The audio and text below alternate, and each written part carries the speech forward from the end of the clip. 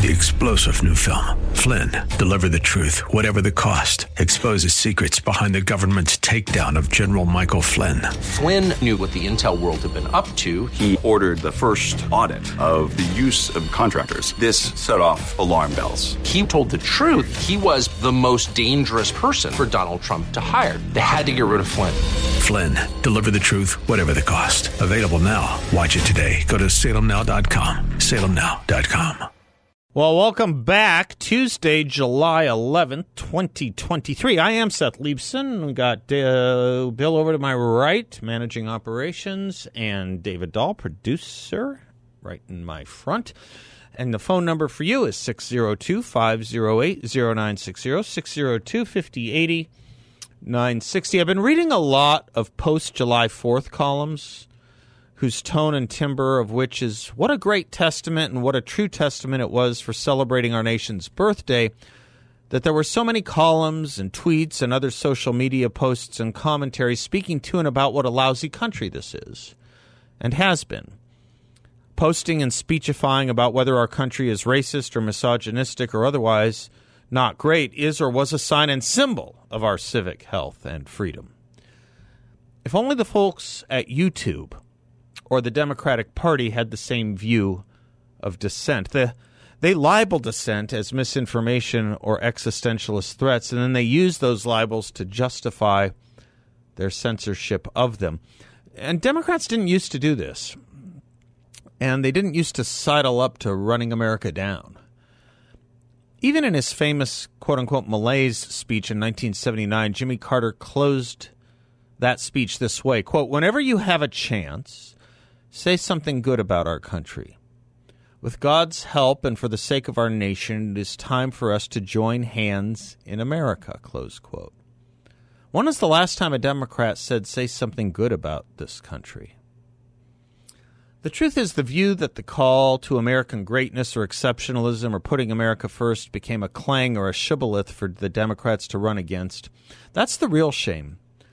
It's an additional shame in political projection that the Democratic Party has snatched the mantle of the word moderacy to allege their opponents are extremist. Maybe we let them do that. But after all, what party fomented two national anthems? Is that not extreme or going to existential existence? What party fomented taking a knee for the Star-Spangled Banner in verse as much as in imagery? Was that not extreme? What party has practiced or practically turned the notion of proud to be an American into America is systemically racist? Is that not extreme? What party and what movement encouraged people to take their American flags down? You know that one, right? The creator of the 1619 curriculum, Nicole Hannah-Jones, she told her dad, a Vietnam veteran, as a schoolgirl, to take the American flag down from the front of their house. As she told her dad, she learned in school it doesn't represent them. Key words, those, learned in school, that the flag didn't represent them. The Vietnam vet didn't know it until his daughter told him that from what she learned in school. Sadly, and soon, there will be tributes to the aforementioned Jimmy Carter. It'll be interesting to see if any from the left remind us or are reminded by the fact and history that he wanted people to say something good about America, and that he bewailed that too many here had a down-market view of the country. This was never, by the way, a problem in the Republican Party, which may be why, in part, Ted Kennedy challenged Jimmy Carter and created the epithet of malaise for that famous speech of his. This was always an internecine and an intramural Democratic Party fight. Jimmy Carter never used the word malaise. Ted Kennedy promoted it, however, as the malaise speech. You will recall this is precisely what both Richard Nixon in 1968 and Ronald Reagan in 1980 ran against, the liberal left investment in declaiming about America. Nixon, looking at the crime and riots in 1968, put it this way in his convention speech that year, quote, "As we look at America, we see cities enveloped in smoke and flame. We hear sirens in the night. We see Americans hating each other, fighting each other, killing each other at home. And we see and hear these things. As we see and hear these things, millions of Americans cry out in anguish. Did we come all this way for this? Did Americans boys die in Normandy and Korea and in Valley Forge for this. He said, listen to the answer to those questions. It's another voice. It is the quiet voice in the tumult and the shouting. It is the voice of the great majority of Americans, the forgotten Americans, the non-shouters, the non-demonstrators. They are not racists or sick. They are not guilty of the crime that plagues the land, close quote. As many of you know, I've always landed on that line that Americans are not sick. That was the line of the left in the late 1960s, that we were a sick country. That is in part why I hated what we did to ourselves during COVID, particularly with the masks, which were basically walking billboards of illness and broadcasts to one another that we were infirm and sick when we were not. There was an investment in the 1960s as much as in the 2020s from the left to instantiate and insist, oh yes, we're all sick because we are all sick. Earth in the balance because our behavior, the left tells us. Entire ecosystems eliminated before our very eyes because of us, the left tells us. We are systemically racist, and black Americans will no longer be able to go to college, the left tells us. President Obama, in his European apology tour in his first year of office, told the Europeans that America, his country, was, in his words, arrogant, dismissive, and derisive. Nothing bothers the left so much as the idea we might just be okay if we were allowed to live with a level of normalcy or calm rather than the frenetic state of frenzy they want us in. And being okay or better is what bothers them about our love of country, our patriotism, our national anthem, our notion that we cannot just be good but great. And lyrical salutes to all that, like think about Lee Greenwood's song, Proud to be an American, for example. That song became Ronald Reagan's theme song. Nothing bothered and bothers the left so much as things like that, which is why Barack Obama choked on saying he believed in American exceptionalism. To him, when asked about it in 2009, he said, quote, I believe in American exceptionalism just as I suspect that the Brits believe in British exceptionalism and the Greeks believe in Greek exceptionalism, close quote. It's what you might call a swing and a miss. You can't have one great thing if all other things are equally great, after all. Great or exceptional is a superlative. That means to be measured against something. Lake Wobegon, where all the women are strong, all the men are good-looking, and all the children are above average, is fictional.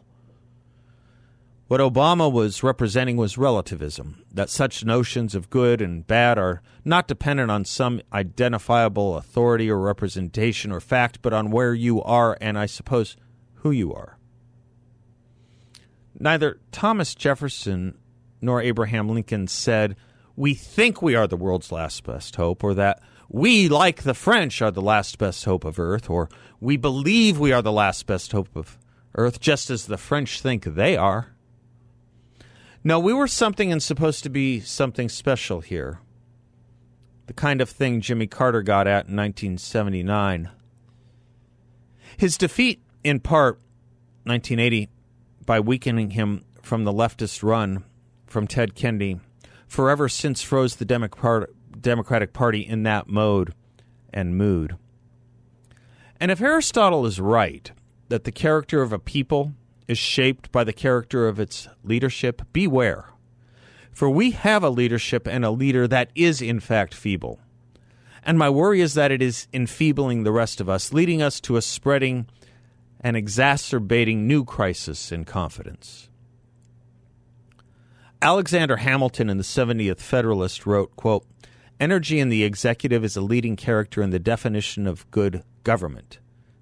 He went on to write, a feeble executive implies a feeble execution of the government. A feeble execution is but another phrase for a bad execution, and a government ill executed, whatever it may be in theory, must be in practice a bad government, close quote.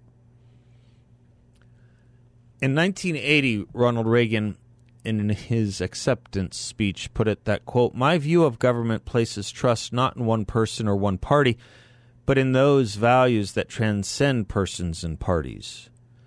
The trust is where it belongs, in the people. The responsibility to live up to that trust is where it belongs, in their elected leaders. That kind of relationship between the people and their elected leaders is a special kind of compact, he said. So what have you when a leader is weak, enfeebled, and perhaps even infirm in all contexts of those words? Fairly easy to see the rest of us that way, especially if he, in the full meaning of the word, represents us. Let it not affect the people or the country, please.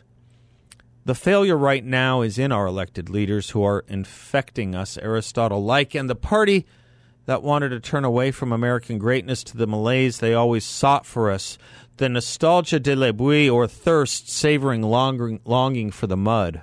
You can have that. We have some of that now. Let's hope the illness is treatable, reversible. I still would like to think we are not a sick country, but sometimes these things can become self-fulfilling. It's long past time to reverse it. I'm Seth Leibson, 602-508-0960.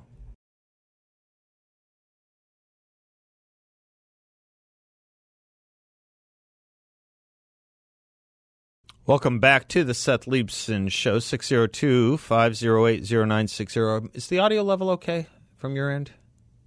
Yeah? It's okay? Sound a little low? Did sound low. Yeah. By the way, what you got on your what do you got for your political pin today? I've got a McGovern Eagleton pin on. Yeah, you know what happened to Eagleton? He did not make it to the general. No, he did not. Yeah, he went back to therapy. Yeah, he was. That's right. And who replaced him? Sergeant Shriver. And he is related to Robert Kennedy Jr. How? He's an in-law, right? Yeah. Yeah, I mean, so I guess he's not really related, but yeah. Yeah, well, not by blood. Right, Yeah. right. What, you were going to say something? No, I was good. Are you yes. awake? You had nothing but carbs for lunch. I had nothing but carbs, which is like Smelled energy, so good. You had a something? baked potato, loaded baked potato, nachos. Loaded God, it baked looks good. potato and nachos. That's so good. How do you stay awake after that? I don't know. Maybe I'll just drop dead in the middle of the show. Oh, please. Yeah. Please. What were you going to say? You were going to say something. Ironically enough, it came out many years later, and you probably know this, that Eagleton was the guy that coined the phrase acid, amnesty, and abortion for the Yeah, McGovern that's campaign. right. And it wasn't really quite true about McGovern, as it turned out. No, it wasn't. Yeah, He was pro-life, and it could be true of the Democratic Party today, though. Sure could. I'm just thinking, drugs, abortion, and amnesty. That is the modern-day Democratic Party, isn't it? We'll come up with something like that. Yeah. Anyway, I want to say something. Oh, I got it. Yeah? I got it. What? Illegals, infanticide, Yeah. and fentanyl. And fentanyl illegals. There you go. There you go. Yeah, that's right. Okay. Yes, he did come up with that. That's right, Thomas Eagleton. Well, speaking about health, this is a hell of a thing. MSNBC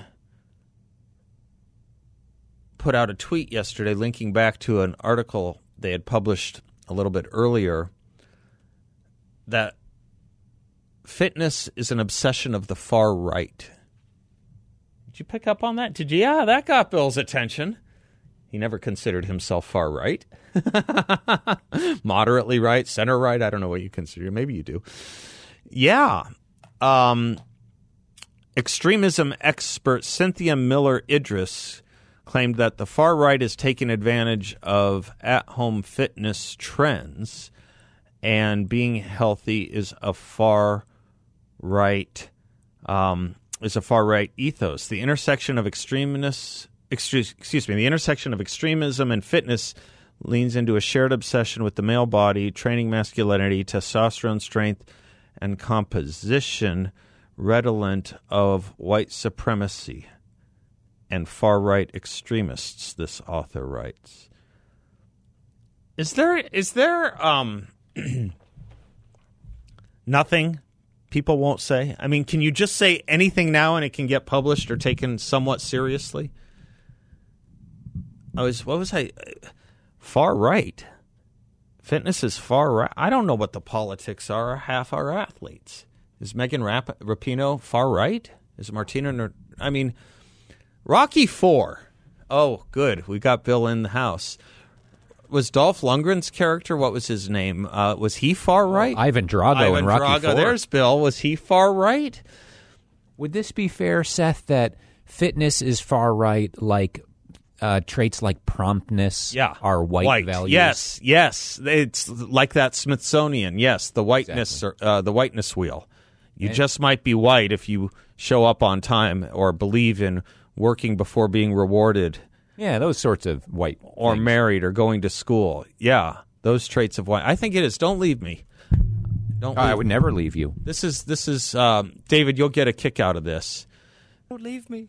Was the Soviet Union far right? Do these idiots know that fitness was actually a part of the issue in the Cold War? Mm-hmm.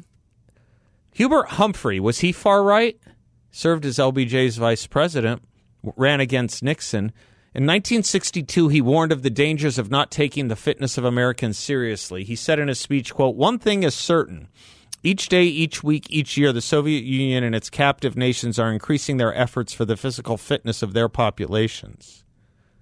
John Kennedy, is he a far-right extremist? Quote, "We face in the Soviet Union a powerful and implacable adversary determined to show the world that only the communist system possesses the vigor and determination necessary to satisfy awakening aspirations for progressives, for progress and the elimination of poverty.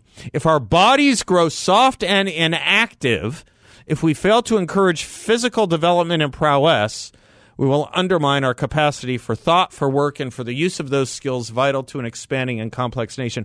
Or is this, that was John Kennedy, far right extremist, or is this part of, Bill, is this part of the whole normalization of the sedentary obese lifestyle?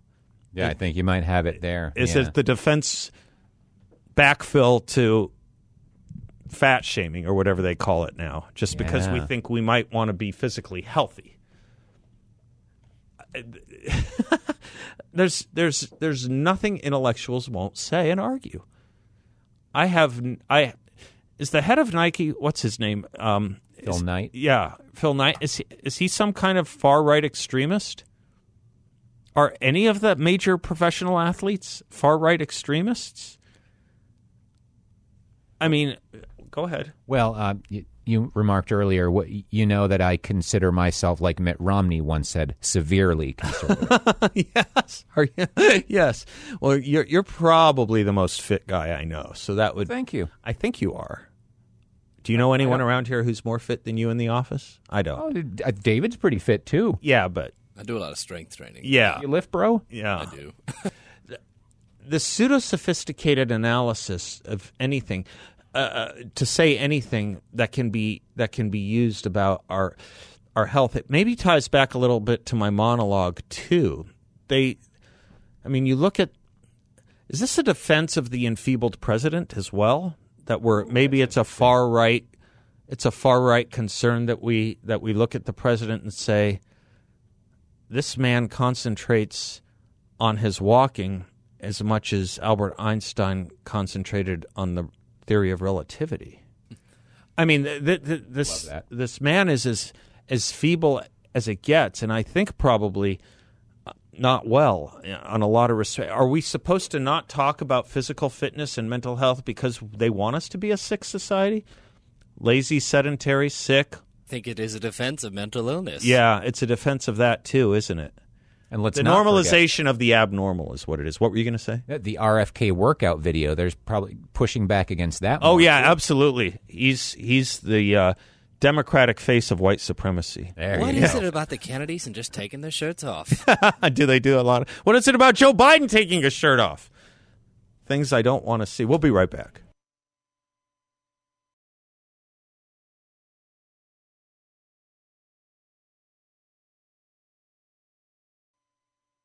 Welcome back to the Seth Leibson Show. John Dombrowski is the president and founder of Grand Canyon Planning Associates. His website, grandcanyonplanning.com, and host of his own radio show right here every Saturday morning at 7 a.m., The Word on Wealth. How are you, John? Fantastic. Seth, how's it going? Fine. You have to be careful in this business. I say this to you as your own radio, as a radio host yourself. You never know who's listening.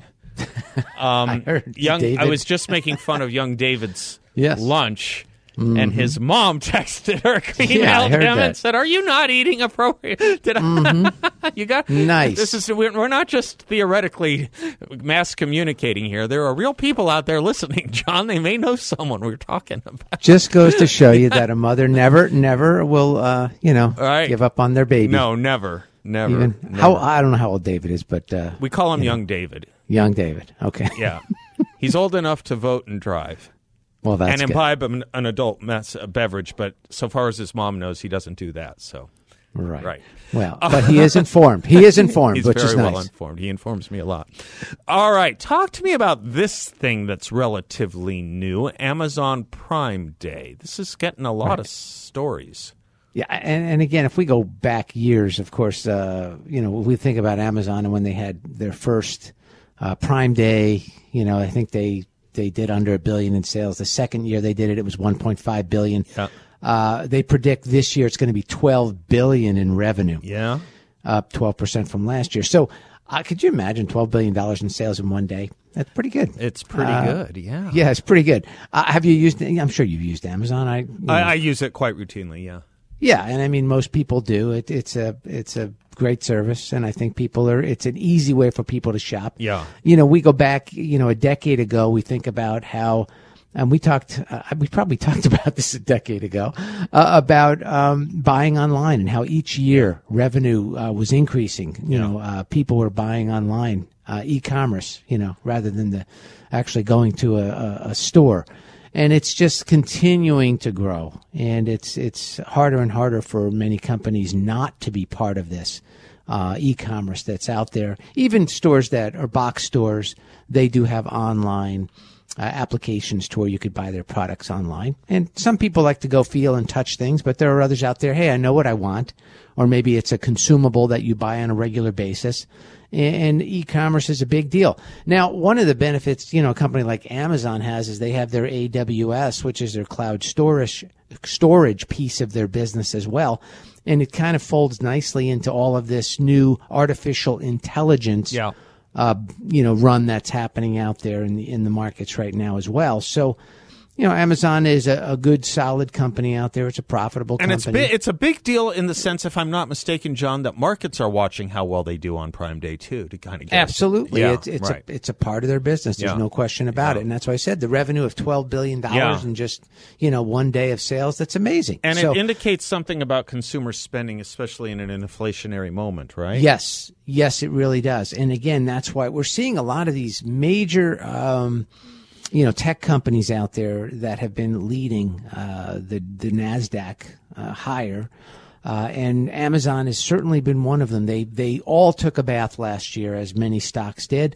But the stocks that really recovered, Amazon happens to be in that bucket of stocks that really recovered very nicely from last year. And there looks, to me like that is a company that has some opportunity to continue growing. And it's again, I talk to people, they say, well, should I buy Amazon stock? I said, well, if you have a 401k and you have a growth fund within your 401k, you may own an Amazon, or if you have some type of a consumer fund in your portfolio, you may already own Amazon. So I encourage people to not only, look at their 401k positions that they hold in that, the funds that they hold, but take a look at what's involved in the actual fund that you bought. You bought Someone a growth goes fund. to you on different funds, you can tell them what's in that fund. Yes. We can certainly do the research and dive into it and see what actually the fund owns. Right. And really, do they own a lot of one stock? You take stocks like Apple or even Amazon or Tesla or Microsoft, any of these big companies, they've grown so much so quickly that if that was in a fund you had, that becomes a big percentage, a higher percentage of that fund. And in many cases, the fund managers of these funds will eventually begin to sell some of that. Yep. You'd say, well, why? Well, because they don't want to be overweighted in stock versus others out there. They want to diversify that portfolio. And you made your money in it at the time you got in. Yeah. So people should really do some research on that and understand what they have and why they have it, is what I'm saying. They can call you with help on that. And if they don't want to deal with that or don't know, and they certainly can reach out to us at GrandCanyonPlanning.com. Thanks, John. You bet. Securities and advisory services offered through Creative One Securities LLC, a member of Henry & Tippett, and an investment advisor. Grand Canyon Planning Associates LLC and Creative One Securities LLC are not affiliated. Thanks, Talk guys. To you soon, brother. You okay, bet. I got to get on Amazon now and go buy something.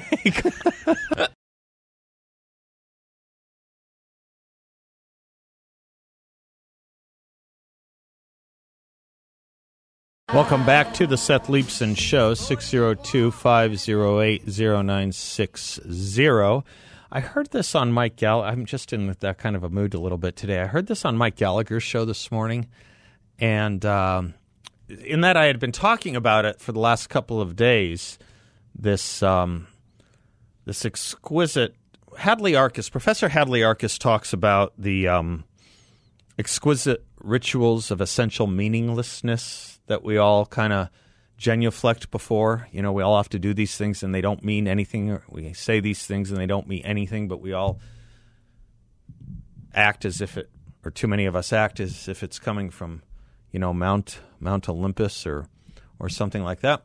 And I was talking about Kamala Harris's efforts to describe her definition of culture at the Essence conference on Friday last, and what a perfect definition of gibberish it all was. And Mike Gallagher, he pulled this together. How many of you are familiar with the Julia Louis-Dreyfus show Veep? You ever seen it? David, seen it? Bill? No, I got nothing. Well, it was a series on HBO where she played the vice president, and just kind of a hapless vice president surrounded by a staff that wasn't much better, and it was a pretty good series. My friend Tevi, who's served in a lot of administration, said he said it was much more accurate than The West Wing. You remember The West Wing? Everyone loved The West Wing. He said Veep was far more accurate than The West Wing. This really is how they act over there. But Mike found this thing. I couldn't help but someone had put together the fictional vice president played by Julia Louis-Dreyfus with audio of Kamala Harris. And it's almost as if her speechwriters were cribbing from the scripts from Veep. It's really enjoy this. My fellow Americans, words have many meanings, and sometimes instead of conveying our meaning, they can suggest other meanings. When we talk about the children of the community, they are children of the community. Well, we are the United States of America because we are united. And we are states. Talking about the significance of the passage of time, right? The significance of the passage of time. So when you think about it, there is great significance to the passage of time. Whatever we have in store cannot be known. The past was once the future. The future is, I should say, unknown. We got to take this stuff seriously as you are, because you have been forced to have to take it seriously. Obesity is a serious disease, and it needs to be taken seriously. You need to get to go and need to be able to get where you need to go to do the work and get home. I hope that clarifies the issue, and this can be the last word on those words. Certain issues are just settled. Clearly we're not. No, that's right, and that's why I do believe that we are living, sadly, in real unsettled times. How do you like that? It's really, and then she did another one today. This was just today. This was Kamala Harris. And I again want to thank the Secretary for your work. This issue of transportation is fundamentally about just making sure that people have the ability to get where they need to go. Did you know that that's what transportation was? She's actually reading that in a speech. I think she should consult with Secretary Buttigieg on that one. I think that she was referencing him. But yeah, can we get to where we need to go? Is everything going well? Anyone try to get on an airplane recently? Are things going well under the Secretary of Transportation's aegis? The issue of transportation is fundamentally about just making sure that people have the ability to get where they need to go. What else could it have possibly been about transportation? I don't know. But at least we have her to help us out with that. There are there is increasing talk about Joe Biden not running for president in 2024. And, of course, as many of you know who listen regularly, I've talked about I don't know how that mechanism works if the plan is to run Gavin Newsom. I just don't know how you hop over Kamala Harris. I think it's a very difficult thing for the Democrats to do, having elevated her not only to the catbird seat for the presidency, but as such a model and role model for not only young African Americans, but young women as well. Can you imagine the teeth of the Democratic Party you would be smashing to jump over her to run to a white male also from California? Can you imagine? Now, that's one half of the equation. The other half of the equation is that don't put anything beyond the Democrats. They'll do what they need to do. They will ruthlessly do whatever it is that they need to do to win. But, sometimes the party leadership and those who would vote for the Democratic Party aren't reading the same memos. Just because they figure out a way to make that nomination somewhat seamless, perhaps, somewhat palatable to get you to the general election, it doesn't mean that those tough constituencies, tough meaning, hardened constituencies, hardened toward the Democratic Party, as the women's vote and the African American vote are, doesn't mean that they're on that same page come election day. They don't have to vote. They don't have to vote for that office. They could take their resentments out. And if Donald Trump is the nominee, I don't know if he will be, but he looks like he is on his way to being the nominee. But if he is, it's not as if he's a Republican that does uniquely poorly with the African American community. He's improved numbers in the Republican Party with it. So, this has got to be one of the most interesting conundrums the Democratic Party has been in. For as much as people talk about the problems of the Republican Party, they cannot run Joe Biden. They know this, and you know this. It cannot be done. Have you seen him in Europe? Have you seen him? Have you seen him in Europe, David? It's. I was talking about enfeebled as the look. It was sleepwalking. Enfeebled was too nice. It was sleepwalking through the Royal Palace's guard, through a signing ceremony, asking what he was supposed to sign. His aide said, "Your signature." Yeah. I mean, this guy cannot run again. So let them talk about the problems in our party. I would rather ours than theirs. I'm Seth. We'll be right back.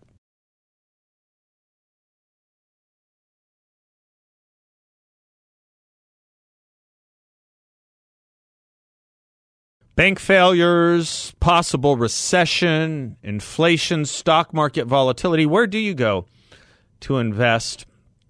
You ask. YRefy has a great answer. They have a portfolio with a high fixed rate of return, and it's not correlated to the stock market or the Fed. It's a portfolio where you can turn your monthly income on or off, compound it, whatever you choose, with no loss of principal if you need your money back at any time. There are no fees in this secure collateralized portfolio. It delivers a high fixed interest rate, and YRefy is local. I encourage you to stop by their offices on Scottsdale Road on the 101. I've been there. You won't get a sales pitch. No one's going to ask you to sign anything. When you meet with the team at YRefy, you'll see why I like and trust them so much, and you can too. YRefy is a due diligence approved firm, and you can earn up to a 10.25% rate of return. That's right, a 10.25% fixed rate of return. Check them out at investyrefy.com. That's invest, the letter Y, then refy.com, or give them a call at 888-YRefy34. Yes, young David, you wanted to weigh in. I was just going to say, I think there's a lot of historical precedents. I'm going to give you two examples of vice presidents, one that has and one that did not get the nomination. First of all, Hubert Humphrey, whom we talked about earlier this week, but also Alben Barkley. Alben Barkley, I think, is a great example of somebody who was in the White House at the time and wanted the top job, but the political bosses didn't give it to him. Alvin Barkley, that's a far reach. Good that's for a you. Far reach, as far back as good. 1948. That's good. So it's good. Harry though. Truman yeah. can't get past the New Hampshire primary in early 52. Right. Alben Barkley wants the job. He throws his hat in the ring. Now, this is somebody who was like a latter-day LBJ. Right. He had the political machinations in the Senate. He was from Kentucky, I believe. Right. He, a very, legislative-minded person. He wants the job, but in an era when it's the political boss's choices and they have many fewer primaries than we do today. Right. And I think the precedent still holds today when the Democratic Party has the superdelegate. Yeah, I was just that's right. There is that issue too, the superdelegates. And I would be interested to see the percentage of superdelegates that are from California, whose delegation I'm sure would be pretty well controlled by Gavin Newsom. Well, it's a tough question because this is why I don't know. This is why Dianne Feinstein is still in her seat. Because of a dispute between Gavin Newsom and the other parts of the Democratic Party, I think. He has one idea for who he would pick to replace her, and other parts of the Democratic Party have another idea. They want Adam Schiff. He wants someone else. He and Adam Schiff don't get along. I think California might be more riven than we think within. So it'll be a palace revolt. Yeah. I don't know how they do it. I think it's going to be. I think they've got problems. We'll be right back.